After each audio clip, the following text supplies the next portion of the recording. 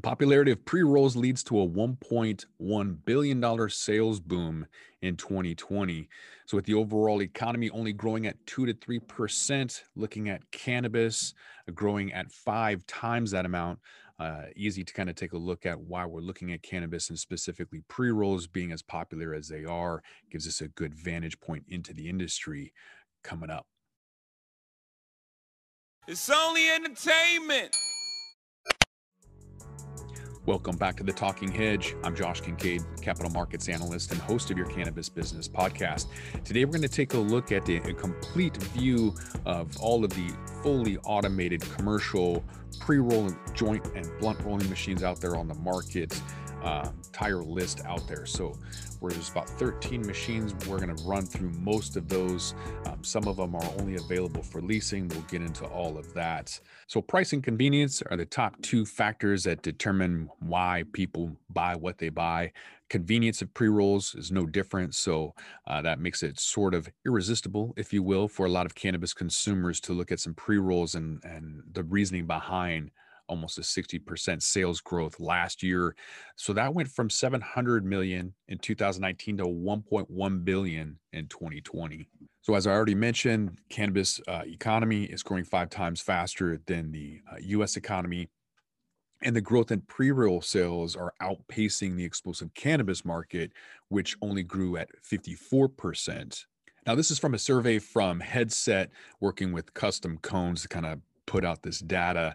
They're coming up with a survey with top pre-roll products, which has been a hybrid of single strains, basically every year since Headset started tracking that data. However, right now we're looking at infused pre-rolls up here. That's been a consistent trend upwards, more people going for a more bang for the buck, if you will, higher THC for that. So that's been rising at least 13% since 2018. And then we're also seeing multi-packs. So people that want to buy maybe indica, sativa hybrid, or maybe different strains, people are wanting a variety pack. And so that's growing for multi-pack pre-rolls 70% from February of 2020 until February of 2021, while single pre-rolls only grew 18% during that same time. So one of the first companies to make this fully automated was an Israeli-based company called Hephaestus. That's the name of the machine. They've been having a lot of troubles, though, for commercial scale. So a lot of cleaning, a lot of issues keeping it working, I guess is the best way to put that. Also, they anticipated selling a lot more than they did. So they were thinking that there would be a lot more people that would be able to afford a $300,000 or $400,000 machine. Not the case. Cannabis companies are just way too reticent or reluctant to go out and lease it or buy it. They'd much rather use Futurola, which in my opinion is a terrible machine. This thing is $3,600. It used to be $5,000. It's a tabletop. It's a shake weight. It doesn't pack the cone the way that it should, and just doesn't really provide the best experience. It's a SKU, it's a product, yes, but it's not leaving anything for people to want to come back to. And you need a team. I've replaced a team of 18 people on a pre-roll production line with one machine. So this has been a space I've been looking at for since 2015 at least, kind of tracking that and covering it. One of the competitors to the Futurola is the Rocket Box. So very similar to the Knockbox, it does have a shake system like many of these do. The difference here is that the STM Canna's mini Rocket Box tabletop, really nice, just like the Futurola version.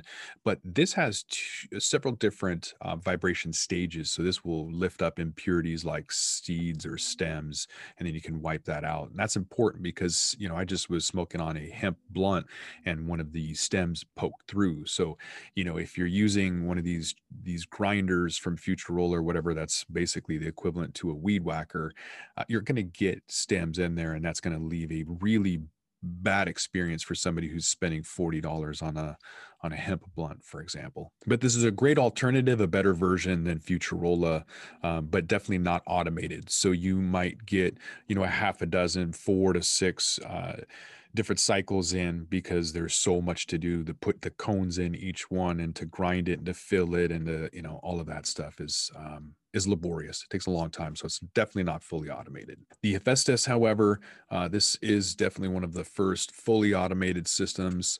And you'll see that just based on the way that this works from, the top-down feeders here to the injection, the shaking, the twisting the tops, all of that stuff was released back in 2015. I didn't hear about them until 2018. So they weren't doing any trade shows or promotions, press releases, nothing. I didn't hear about them for a couple of years. But once they did come out in 2018, they were copied pretty hard. So I'm not really sure if they're going to be able to survive the market because they're going straight to leasing. They're not even selling these anymore. They're only leasing them. I don't think that's going to be a long-term solution. People are not going to lease these things. So another competitor, the AutoCone system, very bulky. If you're listening and not watching, this is the equivalent to a washer and dryer, an American washer and dryer stacked on top of one another, butted up. So 4 different, ATMs, if you will, 2 stacked side by side and 2 on top of one another. It's probably 8 feet long, 6 feet tall, 3.5 feet wide. So they're not small. They're not going to be portable. This isn't something that you're going to be able to use for a mobile transport, to do any kind of mobile processing for other farms and make pre-rolls for them because of the calibration, because of the not necessarily the size. You can put that into a bread truck or U-Haul or whatever, but the calibration is going to take too long. All right, here's the cheapest one, 95,000 on here. So definitely a lot more affordable than some of the other ones. Canna Automation has one very similar as well. A lot of these start to look very similar as you start looking at the shape and features. Some of these companies actually don't offer this anymore. As I mentioned, there was a big shift towards leasing. Some of these middlemen that weren't the manufacturers are no longer even offering the equipment. They thought that it would be easier to sell, but again, due to the high cost, 300 to 400,000 for something that you can just use labor on, is something that some smaller states are, in the US are going to use, but up in Canada, they want something that's automated. They also want exclusivity. Here's an interesting Preroll. This is one of the larger machines. Looks like it's got a higher output or yield. Can kind of go back to this spreadsheet and find out. For Paxium, $300,000 for this one. I don't have the throughput or output yet, so that depends on the cycles, but they're talking about 60 an hour. So that's very comparable to some of these other ones. So this machine looks like it's a higher capacity. There's a lot more product canisters than some of these other ones for the product. And it looks like ultimately it's designed for high producing. So this is something that Canada would probably want to take a look at if they want something that's just plug and play. But again, a lot of these features came from the Hephaestus. That was pretty much the originating machine, but probably not going to be in business because they didn't understand the market. They didn't know that people weren't going to buy it. They didn't know how to lease it. They didn't know where to go. So I don't think they'll be around. Cougar Can, this is another high producing pre-roll machine, fully automated cone filler. They've got ultraviolet sanitization methods. So they're claiming that's going to help with shelf life extension. The thing that is kind of neat is they've got labeling, custom packaging. So a lot of these machines do not have packaging built in. So they'll just spit out the cone and then you have to hand pack it. So that's why some of these you want to take a look at. They don't have, a lot of them don't have grinders, for example. So some will twist and fold the tops. Most of the good ones have a tamper in there, and it's not just filled by weight or volume, that there is a built-in check weigh system. You don't necessarily need a built-in grinder. I don't think that's necessary, but having the option to have packaging integrated with it, I think is something that a lot of these companies are going to need to adapt to. Blunts is another option. There's a lot of cigar companies that have been able to convert over. However, none of them want to work with cannabis. There was one company in Colorado, Honest Blunt Company, that was able to get a machine. However, whatever happened with that transaction, the manufacturer is no longer willing to work with the industry. So I've spoken with them back in 2015, but by that point, they weren't wanting to talk to anybody. So that's pretty unfortunate. It's also because of the stigma. So a lot of the tobacco growers in Latin America, a lot of the cigar buyers are not friendly to cannabis, and none of the European companies want to even touch it. And so that's basically what's happened. However, a lot of the executives that I was talking to 5 years ago, some of them have left for cannabis companies. So they're just going to use the technology they know and build that from the ground up. And a lot of these tobacco companies aren't going to be able to have that first mover advantage, or maybe even they won't be able to pivot to stay relevant as tobacco kind of those numbers are deteriorating in sales while cannabis is going up. And if they don't move now, they're probably going to miss out because all of that technology is hundreds of years old. And so not hundreds, but it's old. Some of the newer stuff is great, but they're not able to really have a lot of the patents to protect them, because all of those things were already in play from a long time ago, late 1800s, or whenever these Lieberman style overrolling technique was developed a long, long time ago. One of the more interesting products, I think, is Roll Pros. Their Blackbird machine is not as small. A tabletop obviously is not very small, but it's probably 3 feet long, 2.5 feet tall, and 2 feet wide, something like that. But what I like about this is it's cylindrical in shape, like a blunt, like a cigarette. The reason I like that is because of the draw, the experience that tobacco smokers get is a quote unquote optimum experience, the optimum draw, the pull. It's a novelty to have a cone with cannabis shoved in at the top. That was just a novelty that somebody came up with to pack some in more at the top. The experience that people want to come back to more and more is what tobacco companies have known for a long time. And that optimum experience comes from the draw, and that comes from a cylindrical shape. So that makes this product, in my opinion, the best option long term. But a lot of people think that pre rolls are the only way to go. Once they figure out that this machine makes a better product, they will quickly convert over. Not only that, but just having something that's automated is going to be better as well. You get better accuracy, a better product, quality control, consistency over and over. You're not going to, assuming you have a better grinder, you're not going to have the stems poke through.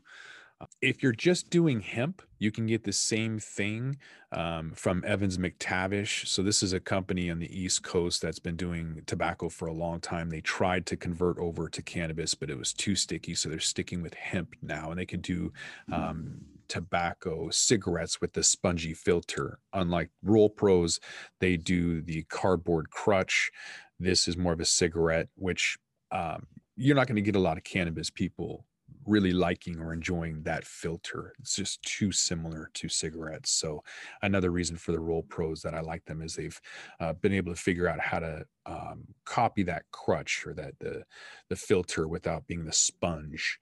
So this machine is okay, but just know that they're going to probably put together a package that's around $1 million, because, with big tobacco, they have conveyor belts that lead, 6 feet from one machine to another. And they think that you need their grinder for 60,000 to remove all of these seeds, but cannabis shouldn't have seeds. So it's, again, it's not the same machine for the same industry. And so just know that $1 million invoice is really probably closer to 300,000 for the machine, and it should be half of that, to be honest with you. So before we wrap this up, let's take a look at why pre-rolls are so popular. Obviously, there's some history with pre-rolls, being able to roll your own. Anyone who was growing it enjoyed just a nice little joint. That familiarity is kind of turned into trust to some degree. So there's affordability, I think, that's right next to convenience, price and convenience, right? That's what everyone's looking at when they buy anything. So I think affordability, as well as being able to try new things. So in addition to kind of being discreet, maybe looking like a cigarette, even though cones don't look anything like a cigarette at all, there's some social acceptance to that still, to some degree. But again, there's variety. So you could try a different strain. Maybe you don't want to buy it in bulk because you're not sure what that's going to do. So you buy a pre-roll. Another, statistic is that white women 50 and older are the number one buyers of pre-rolls. They don't want to buy a bong. They don't want to have anything. They want to be able to buy something and get rid of it. Although it stinks, it's something they can consume and get rid of without having a ritual, without having to pack a bong looking like a crackhead or anything else. It's also portable. They could take it where they want. And it's just ease and convenience. Demand for pre-rolls is only going to increase. We're seeing that already in the marketplace right now, expected to continue to grow. Sales of pre-rolls, they've been extremely strong since recreational started way back in Colorado in 2014, and we sell over 1 million a month in a bad month here in Washington State. Back in 2016, extremely popular back then between Colorado and Washington and Oregon. They totaled $158 million that year. Just in Colorado, pre-roll sales were up 61%. Washington, they're up 278%. And in Oregon, they've amassed a 280% rise. 2017 growth was steady in all cannabis states for pre-rolls. Oregon saw over 10 million in the fourth quarter alone. That was 44% growth.